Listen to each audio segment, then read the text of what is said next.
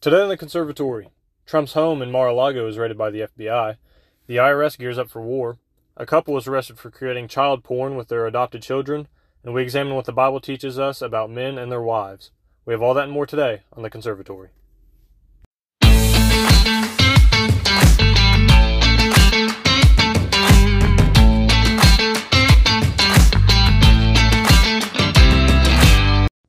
Hey guys, before we get into the episode, I want to take a moment at the beginning here to thank everyone that listens to the show. I know we're pretty small right now, but it is my hope that as I produce more and more episodes, and the quality of the episodes improves, that we will grow and grow and grow, and that starts with all you listening and investing your time early on so we can get some exposure on other listeners' recommended podcasts.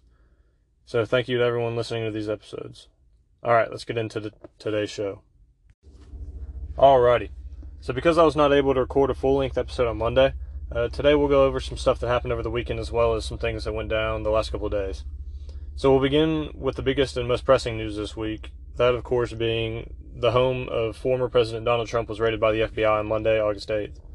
Politico reports, quote, "The FBI executed a search warrant at the Mar-a-Lago estate of former President Donald Trump on Monday as part of an investigation into the alleged mishandling of White House records, including potentially classified material, according to two people familiar with the matter.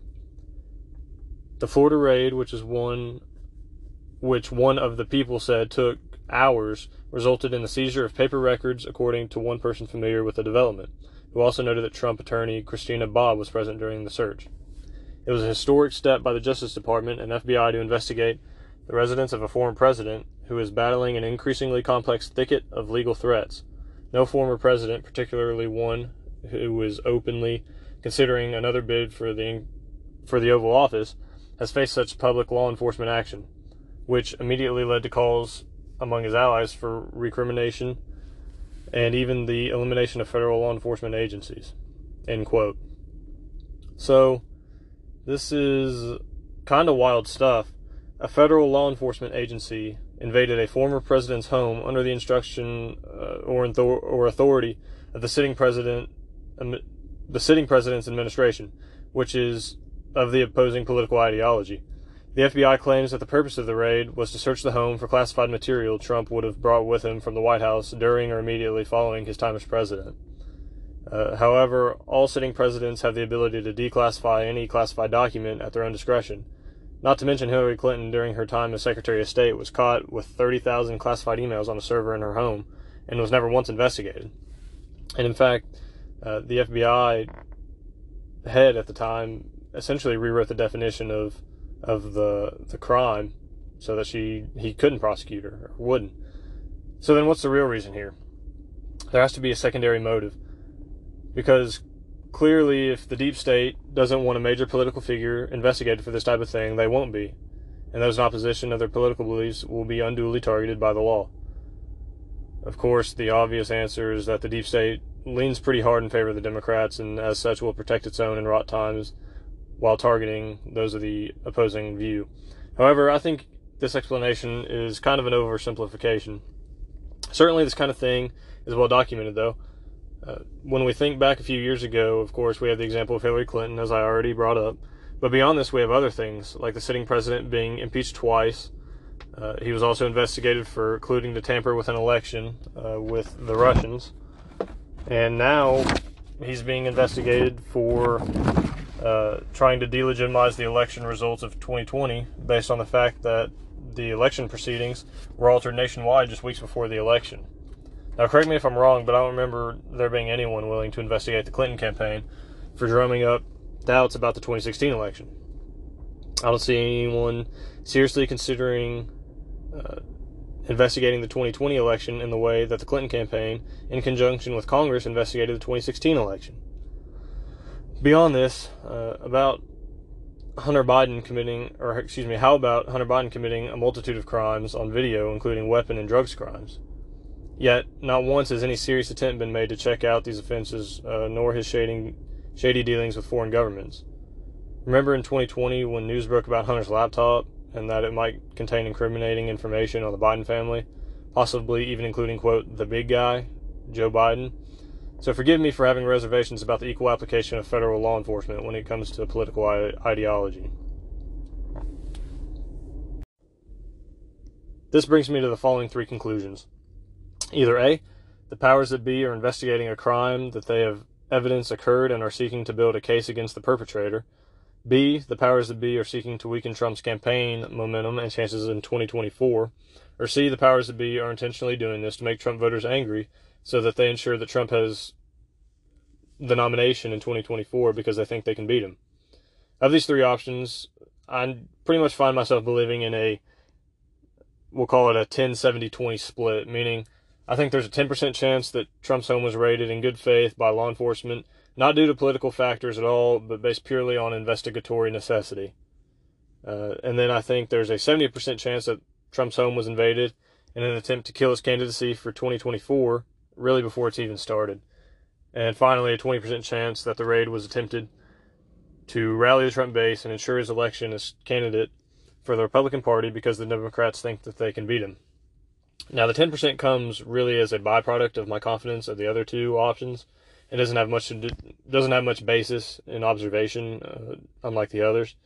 There seems to be not a whole lot of evidence that this is the case, given that we've heard almost nothing about Trump being investigated criminally beyond this incident. The 70%, on the other hand, would seem to be the most likely option. We know the establishment despises Trump, and we know it's pretty common for political parties to drop bombshell-type findings about an opposing candidate in an attempt to weaken their campaign. It's really nothing new. Both sides of the political divide do this, and to me it's standard operating procedure for a political campaign. Politics is kind of a nasty game. Despite whether or not there's basis for the investigation, this seems to be the most likely situation. Not to mention, this can even be bumped to probably 80%, given that the reasoning can be combined with the previous scenario, and both can be true. It can be true that the FBI wants to investigate Trump for a legitimate crime that they have evidence he committed, and the Dems can be interested in a campaign assassination attempt.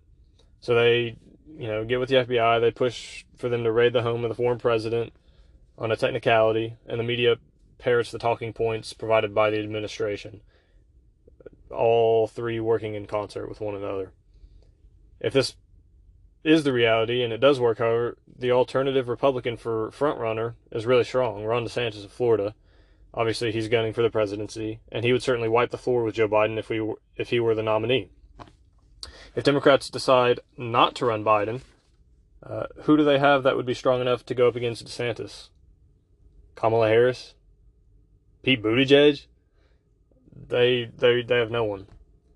And lastly, though it's perhaps the most interesting scenario, albeit far less likely, as I mentioned earlier, is the case in which the liberal establishment, the swamp, as Trump referred to them in 2016, pushed for this raid to rally the Republican base and get them angry and riled up so that Donald Trump would again be selected as the Republican nominee. And all this because Democrats think that they can beat him. And why wouldn't they? They beat him in 2020. Why not again in 2024? And before you start discrediting this theory as saying, oh, that's nuts, that's a right-wing conspiracy, remember, Democrats in midterm elections, by their own admission, funded Republican campaigns of people that they thought they could beat in certain jurisdictions. So, yeah, and believe it or not, they've had some limited success with this strategy. However, this is a risky move that may not pan out the way that they hope. It's risky for a couple of reasons. Of course, there's the obvious one. Trump could win the general election in 2024 instead of the nominee that they select. Given the current state of the economy and the current administration's unwillingness to abandon the policies that got them here, Americans may decide they've had enough and elect Trump despite this. Secondarily, we're still years away from the 2024 election, and I'm not so sure that the Republican base will continue to be especially motivated in the direction of Trump based on this one event, especially as more and more information comes out about the raid and investigation. So let's take a look at the possibilities for Republicans in 2024. Of course, we have Trump. If Trump becomes the nominee, we know what to expect. We've seen his policies and rhetoric. We know the media will come after him, and we know that we will know that he will generate pretty wide support across the country, particularly because he has an opponent with a record to riff on. I think this is why Trump in 2016 was far more interesting and effective than Trump in 2020. In 2016, he was able to make jokes and rail against the Obama administration's shortcomings and the U.S. political establishment as a whole. However, in 2020, Trump had been president for 4 years, and beyond being able to riff off Joe Biden's personal traits and attributes, he had no concrete policy failures to contradict. Sure, Biden had been on the wrong side of pretty much all foreign policy positions in his stint in Congress, and had many a blunder domestically, but I'm not sure that this translated in the same way presidential policy failures translate. So it's my opinion Trump has this going for him come 2024. He'll have a bevy of executive branch failures to speak on the part of the Democrats, more specifically the current state of the economy and foreign relations. The downsides of a Trump nomination are also pretty obvious. Trump has a unique ability to generate strong emotions, both for and against whatever cause he is on. We can expect a turbulent relationship with the media, as well as many people citing his supposed illegal undertaking surrounding the 2020 election. Additionally, I think it'll be very interesting to see Trump select a running mate. Will he have trouble convincing other Republicans to put their name on the ticket and potentially harm their own political career in the process? Or will prospective Republicans be chomping at the bit to have their name next to a figure who is so good at rallying the Republican base? I just don't know. Moving on from Trump, though, I don't think there's any argument that Ron DeSantis is another favorite for the nomination. Given his proven track record in Florida, DeSantis appears to be incredibly politically savvy, having the ability to rally the Republican base while also not as violently alienating those in his opposition, which would then in turn rally their base and get them out to vote for the other guy. DeSantis also has a unique ability to riff on crazy liberal talking points and policy, making him incredibly attractive to the same people who voted for Trump in 2016. DeSantis, in my opinion, wouldn't have much trouble finding a running mate either. I think he is liked and respected among Republicans, and people want to work for him, or with him. For my part, I would love to see a Ron DeSantis Rand Paul ticket, given DeSantis' attributes we already talked about, and Rand Paul's willingness to return to a balanced budget. Alternatively, I wouldn't mind to see a DeSantis Cruz ticket either. If you couldn't already tell, I'm biased towards Ron DeSantis come 2024. I think he'll do the most to strengthen the Republican Party, as well as have the best chance at winning the presidential election. That being said, I voted for Trump in 2020 and would gladly do it again if he's the nominee in a couple years. I think he did a really good job during his time as president, though he was not without his faults, obviously. I've mentioned to some friends in the past that I believe the era of two-term presidents may be beginning to be phased out. It seems that the American people are far fickler than they once were. Though I hope I'm wrong on the side of the Republicans. Of course, I would much prefer to see Republicans see 2 terms than 1, but I foresee a lot more single-term presidencies in the coming years, but only time will tell. Okay, so continuing the theme of weaponizing federal agencies, the Democrats' new Inflation Reduction Act, which I have to say is nothing more than a spending bill thinly veiled as policy to ease a crisis created by the same administration championing the bill, includes a carve-out of $80 million for the IRS over the next several years so they can hire 87,000 new agents. The Hill reports, quote, Senator Lindsey Graham on Tuesday attacked a provision in Democrats' Inflation Reduction Act that would significantly increase the number of agents working for the Internal Revenue Service.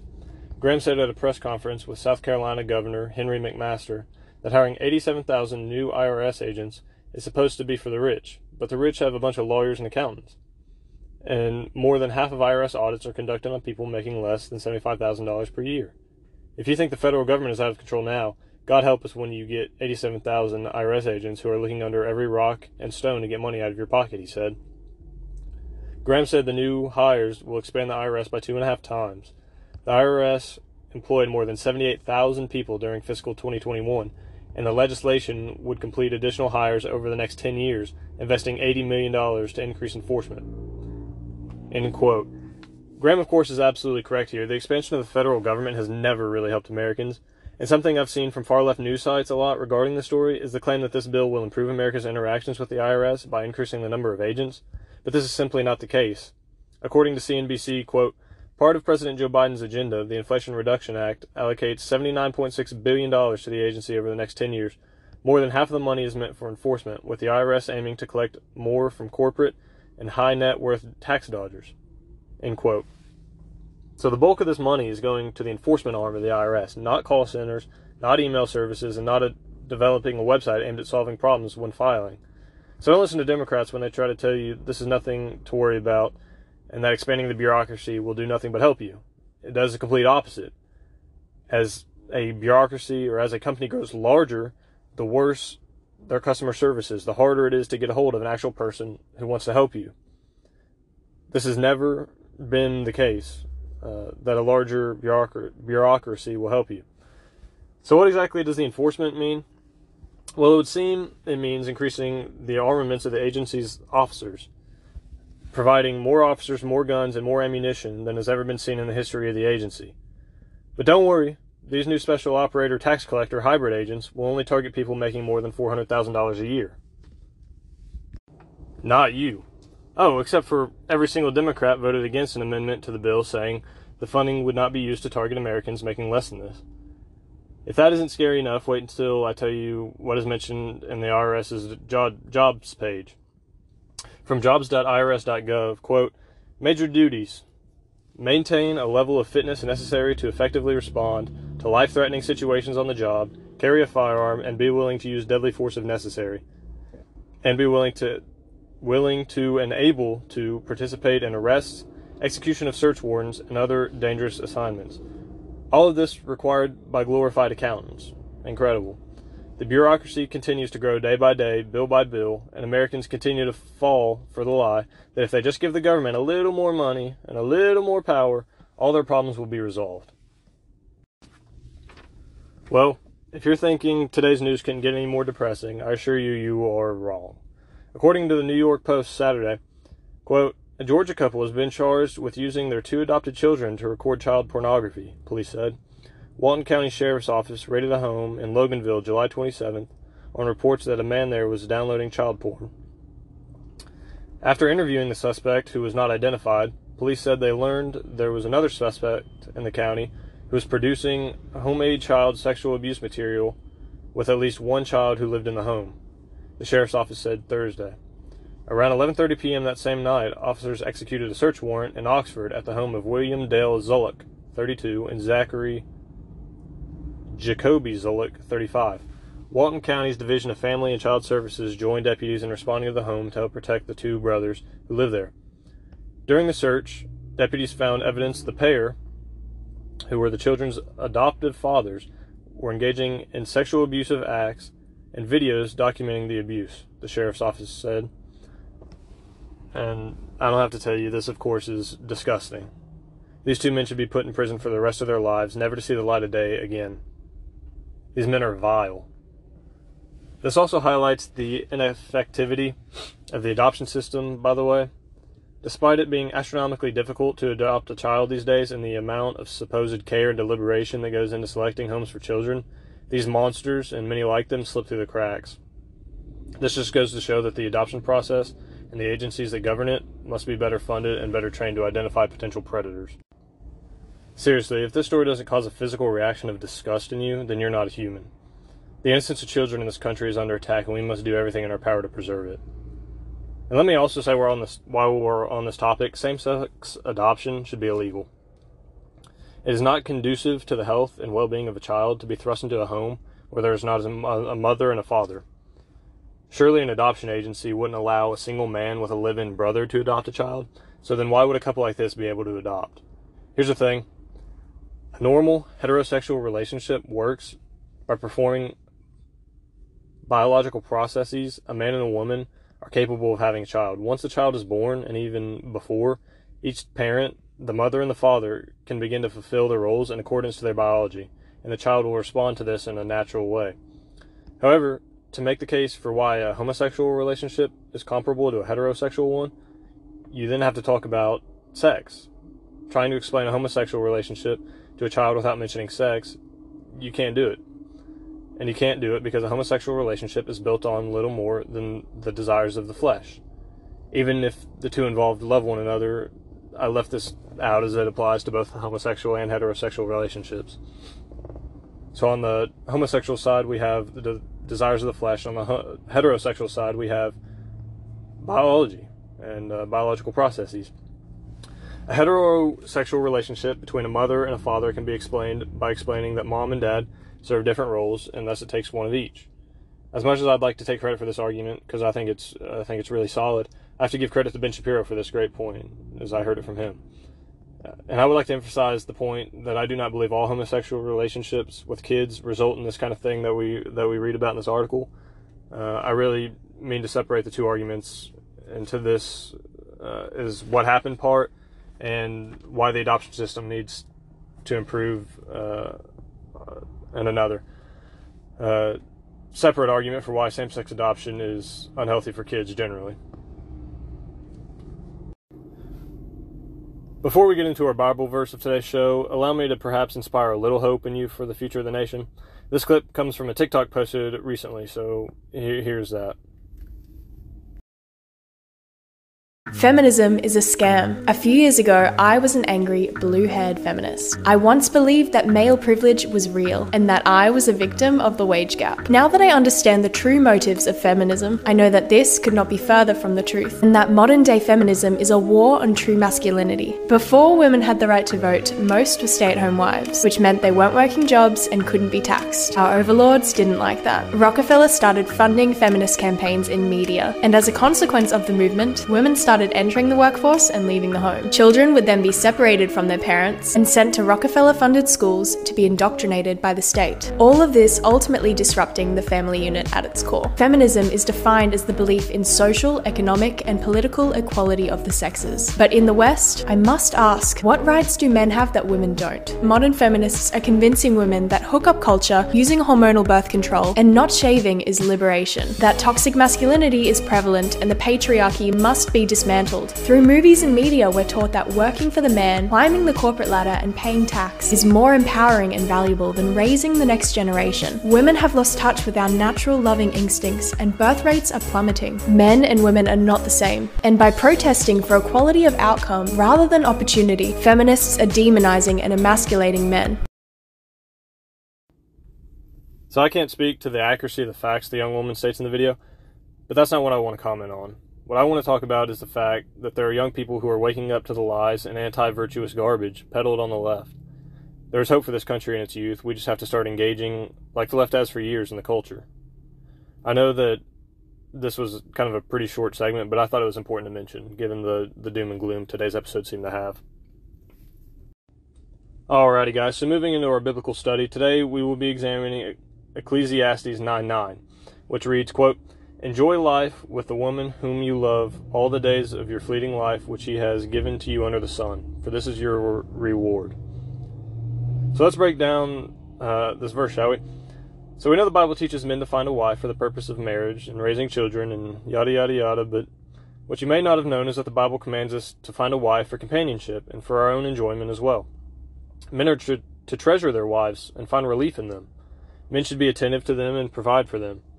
This is one reason why I will never understand modern feminism and its disdain for biblical relationships.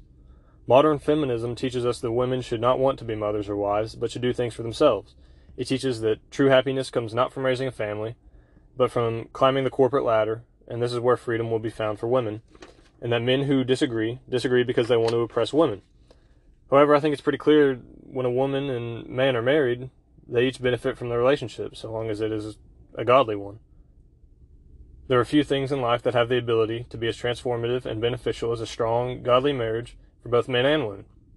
So I charge you with this. Men, find a woman and find solace and purpose in her. Women, find a husband and find protection and support in him. That's all I've got for today, guys. I'll see you back here on the conservatory next Friday. Thanks. One more thing, guys. Make sure you are constantly learning. I know once you finish school, it's very easy to stagnate mentally. But you should reject this and continue to learn, whether that's reading historical books or taking classes like jiu-jitsu or shooting, or even things like cooking and sewing classes. Never stop learning. That's all I have for today, guys. Thanks. That's going to do it for today's episode. Thanks for listening to the show. We're available on Spotify as well as Apple Podcasts, so don't forget to give us a 5-star rating and subscribe. If you like what we're doing here in the conservatory and want to support us, shoot me an email at the.conservatory.podcast@protonmail.com. Thanks, guys, and have a good day.